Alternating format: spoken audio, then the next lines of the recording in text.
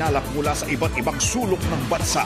Hatid ng inyong mga maaasahan at pinagkakatiwalaan sa pagbabalita. Teleradyo Balita. Presyo ng produktong petrolyo sa world market lalo pang tumaas. 3 bilyong pisong pondo para sa fuel subsidy inilabas na ng Budget Department, pero ilang transport groups nagbanta naman ng tigil pasada. Dagdag singil ng Meralco aabot ng halos 30 pesos kada buwan. Shout out posibleng maranasan sa tag-init at panahon ng halalan. Kombinasyon ng Delta at ng Omicron variant na-detect sa ilang bansa sa Europa. Posibleng alert level 0 sa Pilipinas, pinag-aaralan naman ng mga eksperto. Pondo para sa pandemic response na hindi nagamit ng pamahalaan umabot na sa mahigit 100 bilyong piso ayon sa Department of Budget and Management. Mahigit 600 manok ang namatay dahil naman sa Newcastle disease sa Pangasinan. At sa Showbiz Spotlight, 4 pang kabataang papasok sa Big Brother house, ipinakilala na.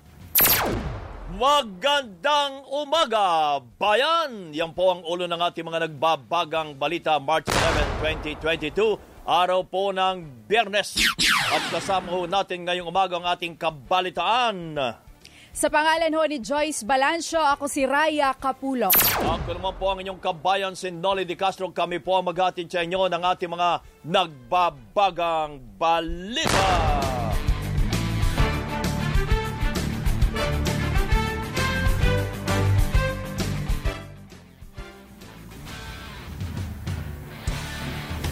Lalo pang tumaas ang average na presyo ng produktong petrolyo sa world market dahil po sa patuloy na giyera sa pagitan ng Russia at ng Ukraine. Sa 3 araw na trading, umabot na sa 15 pesos ang dagdag presyo sa diesel, habang 9 pesos naman sa gasolina at 11 pesos sa kerosina.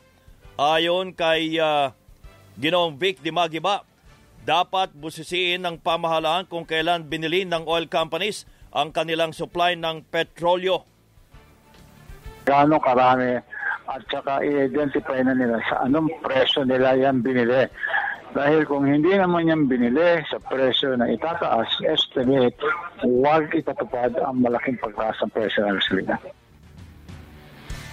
Nagbanta naman ng tigil pasada ang ilang transport groups, kabilang na ang Motorcycle Rights Organization, Lawyers for Commuter Safety and Protection at National Public Transport Coalition kung hindi masusunod ang kanilang kahilingan sa pamahalaan gaya ng tamang fuel subsidy, pag-alis sa excise tax sa petrolyo at pag-amyenda sa oil deregulation law. Kapag hindi ho umakto ang gobyerno at hindi nila pakinggan ang tao, hihintayin pa ba nila na huminto ang operasyon? Hindi ho ito isang babala, hindi ho ito isang threat. Pero paano ho lalabas ang isang ordinaryong mamamayan kung hindi na sa kumikita sa sobrang taas ng bayarin sa gasolina pa lang? Kung walang kita, bakit ka pa lalabas? Kung nalulugi ka lang, bakit ka pa lalabas? Si Jobert Bolanos ng Motorcycle Rights Organization, pakiusap naman ng Department of Transportation, hindi dapat madamay ang mga commuters sa patuloy na pagtaas ng presyo ng produktong petrolyo. Umapila po kami sa mga drivers and operators na dapat po isaalang-alang nila na ang ating pong publiko, ang ating pong commuting public ang maapektuhan pag sila po ay nagtigil pasada, at bilang regulator po ang kagawaran ay handa pong ipataw po yung nakakarapat na penalty kung meron man. Hindi po kasalanan ng publiko yung pagtaas ng presyo ng ating petroleum products. Wala po silang kinalaman doon. Si Transportation Undersecretary Mark Steven Pastor. Naipalabas na ng Department of Budget and Management ang 3 bilyong pisong pondo para sa fuel subsidy ng mga tsuper at fuel discount para sa mga magsasaka at mangingisda. Ayon sa LTFRB, 6,500 ang matatanggap ng mga driver ng bus, jeep at UV Express pero posibleng mas mababa sa mga driver ng minibus, tricycle, taxi, TNVS at delivery riders. Nakikipag-ugnayan na rin ang ahensya sa Department of Interior and Local Government para matukoy ang beneficiaries, partikular na ang listahan ng mga kwalipikadong tricycle drivers. Pero sa panayam ng teleradyo, sinabi ni One Utak President Vigor Mendoza na tuloy ang hirit ng dagdag pasahe kahit ibigay ng pamahalaan ang fuel subsidy. We have yet to see the impact of the assistance of government on the overall financial situation ng ating mga operator at driver. Initial computation lang po, mukhang kahit ilabas po yung ating mga tulong, baka ho pagkulang pa ho eh. So we want to make sure, so hindi ho namin trust yung application until all the numbers are there. Hiniling naman ni Samahang Manibela Mananakay at nagkakaisang terminal ng transportasyon President Mar Valbuena sa pamahalaan na kumilos para maibsan ang epekto ng pagtaas sa presyo ng produktong petrolyo. Ang nakikita natin sa Department of Energy, Department of Finance, hinihintay na lamang na magtaas ng magtaas. And then tayo pa rin yung pagsasabihan na huwag tayong sumali sa caravan, huwag tayong sumali sa kung ano-ano, magtipid tayo sa diesel. Gusto nating iparating sa kanila, magbawas po kayo ng convoy ng mga security ninyo para po makatipid din ng gobyerno. Hindi po ba? Na kami na lamang po yung lagi yung pinagtitipid. Wala namang balak lumahok sa tigil pasada ang ilang malalaking transport group na naghain ng petisyon para sa dagdag pasahe. Tataas ng 6 centavos kada kilowatt hour ang singil ng kuryente ng Meralco ngayong Marso. Katumbas ito ng 13 hanggang 31 piso sa mga ordinaryong residente. Ayon sa Meralco, hindi pa mararamdaman sa ngayon ang epekto ng pagtaas ng presyo ng langis sa world market. Ang next updating of the Malampaya price is on April, so that this will be reflected in the May generation charge. So if there is any effect of the increase in world crude oil prices, we will feel it in the Malampaya prices starting May generation charge. Problema rin ang supply ng kuryente na maaaring magdulot ng yellow-red alert dahil dito posible makaranas ng brownout sa kasagsagan ng summer at panahon ng halalan. The power situation or outlook that was presented last January is still the one that we are using. So that is the one that, in the worst case, shows that there's a possibility of yellow alerts in April and some red alerts in May. Si Meralco Utility Economics Head Larry Fernandez. Umaasa ang ilang manggagawa na itataas ang minimum wage sa bansa kasabay ng serye ng oil price hike. Ito'y matapos atasan ang Regional Tripartite Wages and Productivity Board na madaliin ang pag-aaral sa minimum wage. Pero ang ilang employer umaasang hindi masyadong malaki ang aumento sa sahod dahil posibleng maapektuhan ang mga negosyo. Naniniwala ko na siguro pwedeng somewhere in between. Pwedeng mag-compromise kasi talagang sobrang taas na bilihin lahat ng bagay. Kung di man 750, baka somewhere in between. Yung gitna ba? Siguro unti-unti. Kaya siguro unti-unti. Whatever planong gawin nila, siguro wag i-abrupt na mataas sobra. Pati pataas ng bilihin. Sa panayam ng teleradyo, sinabi ni Labor Secretary Silvestre Bello na dapat pa rin ikonsidera ang mga employers sa panukalang dagdag sahod. We have to consider Tama. Not only the needs of the workers but also the capacity of the employers. Talagang ang tagal naman nila na wala ng negosyo, kailan lang nagkaroon ng level 1. Pero kahit paano, they try to survive and they try to maintain their workforces. Ang grupong partido ng manggagawa hiniling sa Kongreso na magpatawag ng emergency session para talakayin ang posibleng pagbibigay ng 100 pesos across-the-board wage hike sa lahat ng manggagawa sa bansa. Nabigo naman ang negosasyon para sa tigil putukan sa pagitan ng Russia at Ukraine. Ito'y matapos pong tumanggi ang Russia na itigil ang pag-atake para sa pamamahagi ng tulong at paglikas ng mga sibilyan sa mga lugar na nagkakaubusan na ng pagkain. Kinundi na rin ng Russia ang pamamahagi naman ng armas ng Western countries sa Ukraine, pero iginiit na wala silang planong maglunsad ng atake sa iba pang bansa. Samantala, handa umano si Pangulong Duterte na makipagtulungan sa Amerika kung sakaling umabot na sa Asia ang gulo sa Ukraine. Ayon kay Philippine Ambassador to US, Jose Romualdez Gonzales, bukas ang Pangulo na muling ipagamit ang military facility sa Clark at maging Subic bilang pagsunod sa Mutual Defense Treaty ng Amerika at ng Pilipinas. If ever is needed, the Philippines is ready to offer its whatever facilities or whatever things that the United States will need, being a major, our number one ally in using the facilities in the Philippines without any restrictions. Nauna nang kinundina ng Pilipinas ang pag-atake ng Russia sa Ukraine.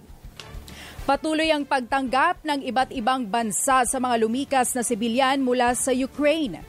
Kabilang dito ang Pinay na si Regina Fatalio na nakatawid sa Hungary sa tulong ng volunteers. Nakakuha naman po kami ng refugee status dito sa Hungary. We stay for 1 month and we can travel using the papers. Kagaya po na ito, ma'am, na tinutuluyan namin. Napakaganda po ng lugar at ang pagkain po, hindi po talaga kami nagugutom.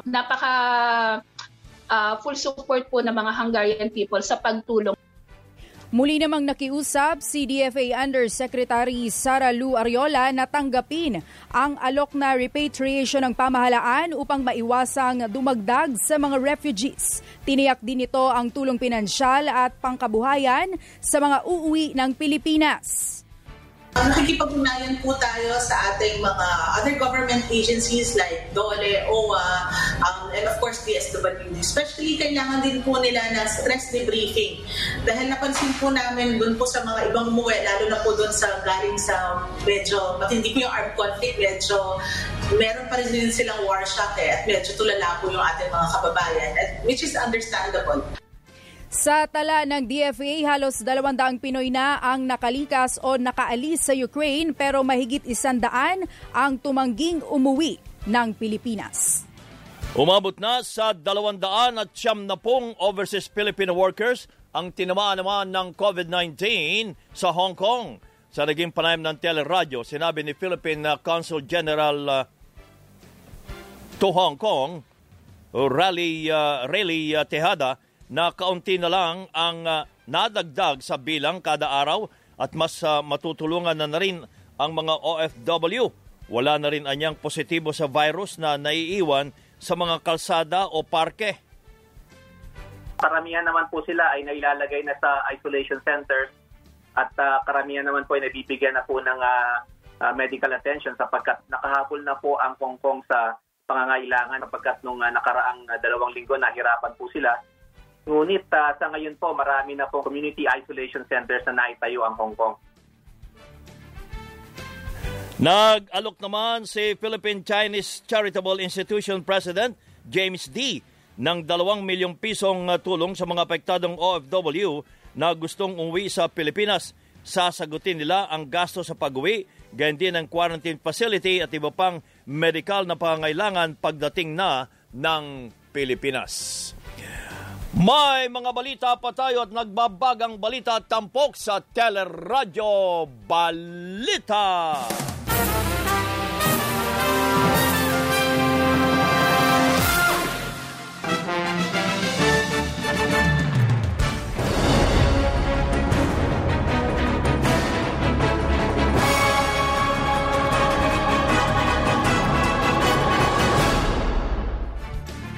Nangampanya si Manila Mayor Isko Moreno sa Nueva Ecija kung saan tinalakay ang epekto ng serye ng oil price hike. Kasi hindi mo rin masisi yung mga driver na humingi ng increase sa pamasahe, pero kailangan mo rin balansin kasi yung pasahero hindi naman tumataas yung sweldo. Bumisita naman sa Parañaque si Senador Panfilo Lacson na naniniwalang dapat magpatawag ng special session ang Pangulo para talakayin ang patuloy na pagtaas ng presyo ng produktong petrolyo. Sana tumawag nga ng special session para ma-address ito, para maklaro sa batas na kung ano may i-amend natin, na isama talaga buong transport sector, wag iasa sa LGU. Si Senador Manny Pacquiao naniniwalang ang pagkakaroon ng buffer stock ang solusyon sa problema sa produktong petrolyo.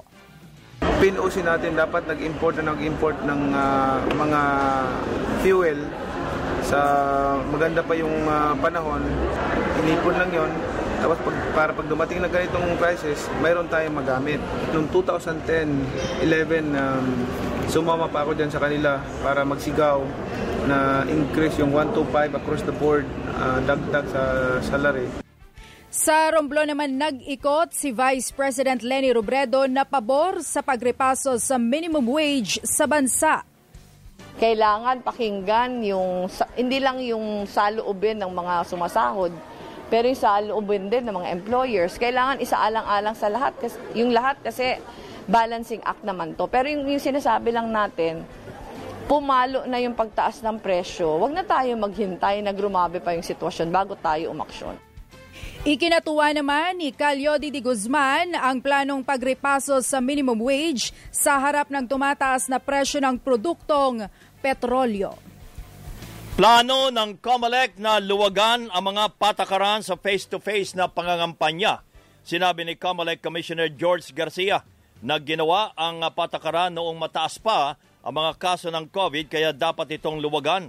Kabilang dito ang pagtatanggal ng requirement sa pagkuha ng permit para sa pisikal na pangangampanya ng mga kandidato. In fact po, yan po ay mamadaliin natin kaagad. We call that recalibration. We will have to recalibrate ito mga ganito. Hindi naman parang ang dating sobrang higpit ng Commission ng Election. Sa naging panayam ng teleradyo, nilinaw naman ni DILG Undersecretary Ipimako Densing na pinapayagan pa ang paglalagay ng campaign material sa mga pribadong lugar dahil sa TRO na inilabas ng Supreme Court laban sa Oplan Baklas. Kung hindi ako nagkakamali, dahil meron nga itong TRO, basta private property po yan, lagay niyo yung campaign materials yan. Dahil nga may TRO, baka pati yung size magkakaroon ng, kumbaga pwede nilang hindi sundin muna itong mga provision sa guidelines or rules on the sizes, yung laki ng campaign materials. Pero sa 10 araw lang po yan. Ang payo pa ni Densing sumunod sa itinakdang sukat kung maglalagay ng campaign materials sa pribadong lugar para maiwasan ang aberya. Kinumpirma ng World Health Organization na nadetect sa ilang bansa sa Europa ang recombinant ng Delta at Omicron variant ng COVID-19. Ang recombinant ay isang proseso kung saan naka-infect sa iisang cell ang dalawang magkaibang strain ng virus. Hindi pa naman tinukoy o tinutukoy bilang variant under monitoring o variant of concern ang tinatawag na Deltacron na nadetect sa France, Denmark at the Netherlands. Iginiit naman ni Health Secretary Francisco Duque na wala pang kaso ng Deltacron sa Pilipinas pero posibleng hindi ito magiging banta lalo't bakunado na ang malaking porsyento ng populasyon. Tayo ay nakikibalita araw-araw, minuto patungkol dito para makapaghanda naman tayo sa kasakaling medyo mabigat o seryoso kung meron man ganun pagtukoy o pagkilala nitong sinasabi nilang Deltacron. Idinagdag pa ni Duque na pinag-aaralan ng mga eksperto ang posibleng pagbaba sa Alert Level 0 sa bansa. Ano ba ang mga elements ng Alert Level 0? Kasi mga tanong, halimbawa, sa Alert Level 0, pwede naman magtanggal ng mask, Pwede na ba huwag gumamit ng huwag na sumunod sa hand hygiene? Okay? O yung mga ventilations, sufficiente ba? No? So maraming mga tanong pang kinakailangan sagutin. Sa tala ng Department of Health, umabot na sa halos 3,669,000 ang mga kaso ng COVID-19 sa bansa. Ito'y matapos madagdag ang 592 na bagong kaso, kabilang ang mahigit 150 sa Metro Manila. Sa ngayon, mahigit 47,000 ang aktibong kaso na pinakamababa mula noong January 5. At plano naman ng pamahalaan na i-donate sa ibang bansa ang mga COVID vaccines na malapit nang mag-expire. Sinabi ni Health Undersecretary Mirna Kabutahe na nagsasagawa na ng assessment ang National Vaccination Operations Center kung gaano karami ang mga bakunang maaring i-donate sa Myanmar, Cambodia at Africa. The reason we are donating is because malapit na silang mag-expire, no? But with the extension of shelf life, baka pwede pa nating magamit in the future. So we are now recalculating and recalibrating. Sa tala ng DOH, umabot na sa halos 64 million o 71% ng target population ang fully vaccinated, pero may higit 10 milyon pa lamang ang natuturukan naman ng booster shot. Tiniyak ng Overseas Workers Welfare Administration na babayaran ang 1.7 billion pesos na utang sa mga hotel na nagsilbing quarantine facilities. Sa panayam ng teleradyo, sinabi ni OWA Administrator Hans Leo Kakdak na nakausap na nila ang Philippine Hotel Owners Association at posibleng maayos ang problema ngayong buwan. Marso pa lang ngayon, at merong 11.4 billion fund ang Kongreso na inilaan ang ating Office of the President para magbayad ng mga hotel bills natin. Meron lang tayong 1.74 billion tranche na inaantay sa DBM. So tayo humiling lamang ng kaunting panahon. Umasa naman ang mga may-ari ng hotel na mababayaran na sila lalo tuloy ang kanilang ugnayan sa OWA. Meron naman pong nailaan na pondo para sa mga sa pagbayad dito sa amin. Kasi yung 1.7 billion malaki-laki po itong amount na ito. Opo. Sana maintindihan din nila na kailangan din kasi namin ng pondo para ma-cover yung mga operating expenses namin. Ang pinakamalaki po naming expenses diyan sa power, electricity, at saka mahalaga yung pagpapasweldo sa aming mga workers. Si Philippine Hotel Owners Association Executive Director Benito Bengzon Jr.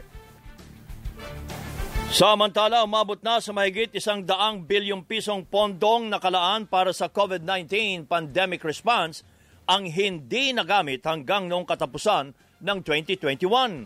Sa report ng Department of Budget and Management, mahigit sa 716 billion pesos ang nilaan para sa pandemic response sa ilalim ng Bayanihan 1 at 2, gayon din sa national budget noong 2020-2021.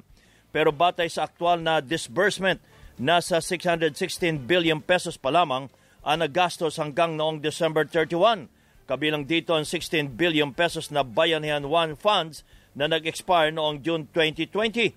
Sa 2021 budget, 108 billion pesos ang inilaan para sa COVID response na maaring gamitin hanggang sa katapusan ng 2022 matapos palawigin pa ng Pangulong Duterte ang 2021 General Appropriations Act.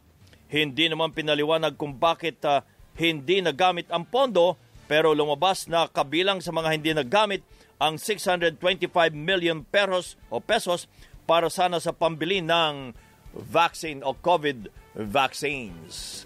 May mga balita pa tayo tampok sa Teleradyo Balita.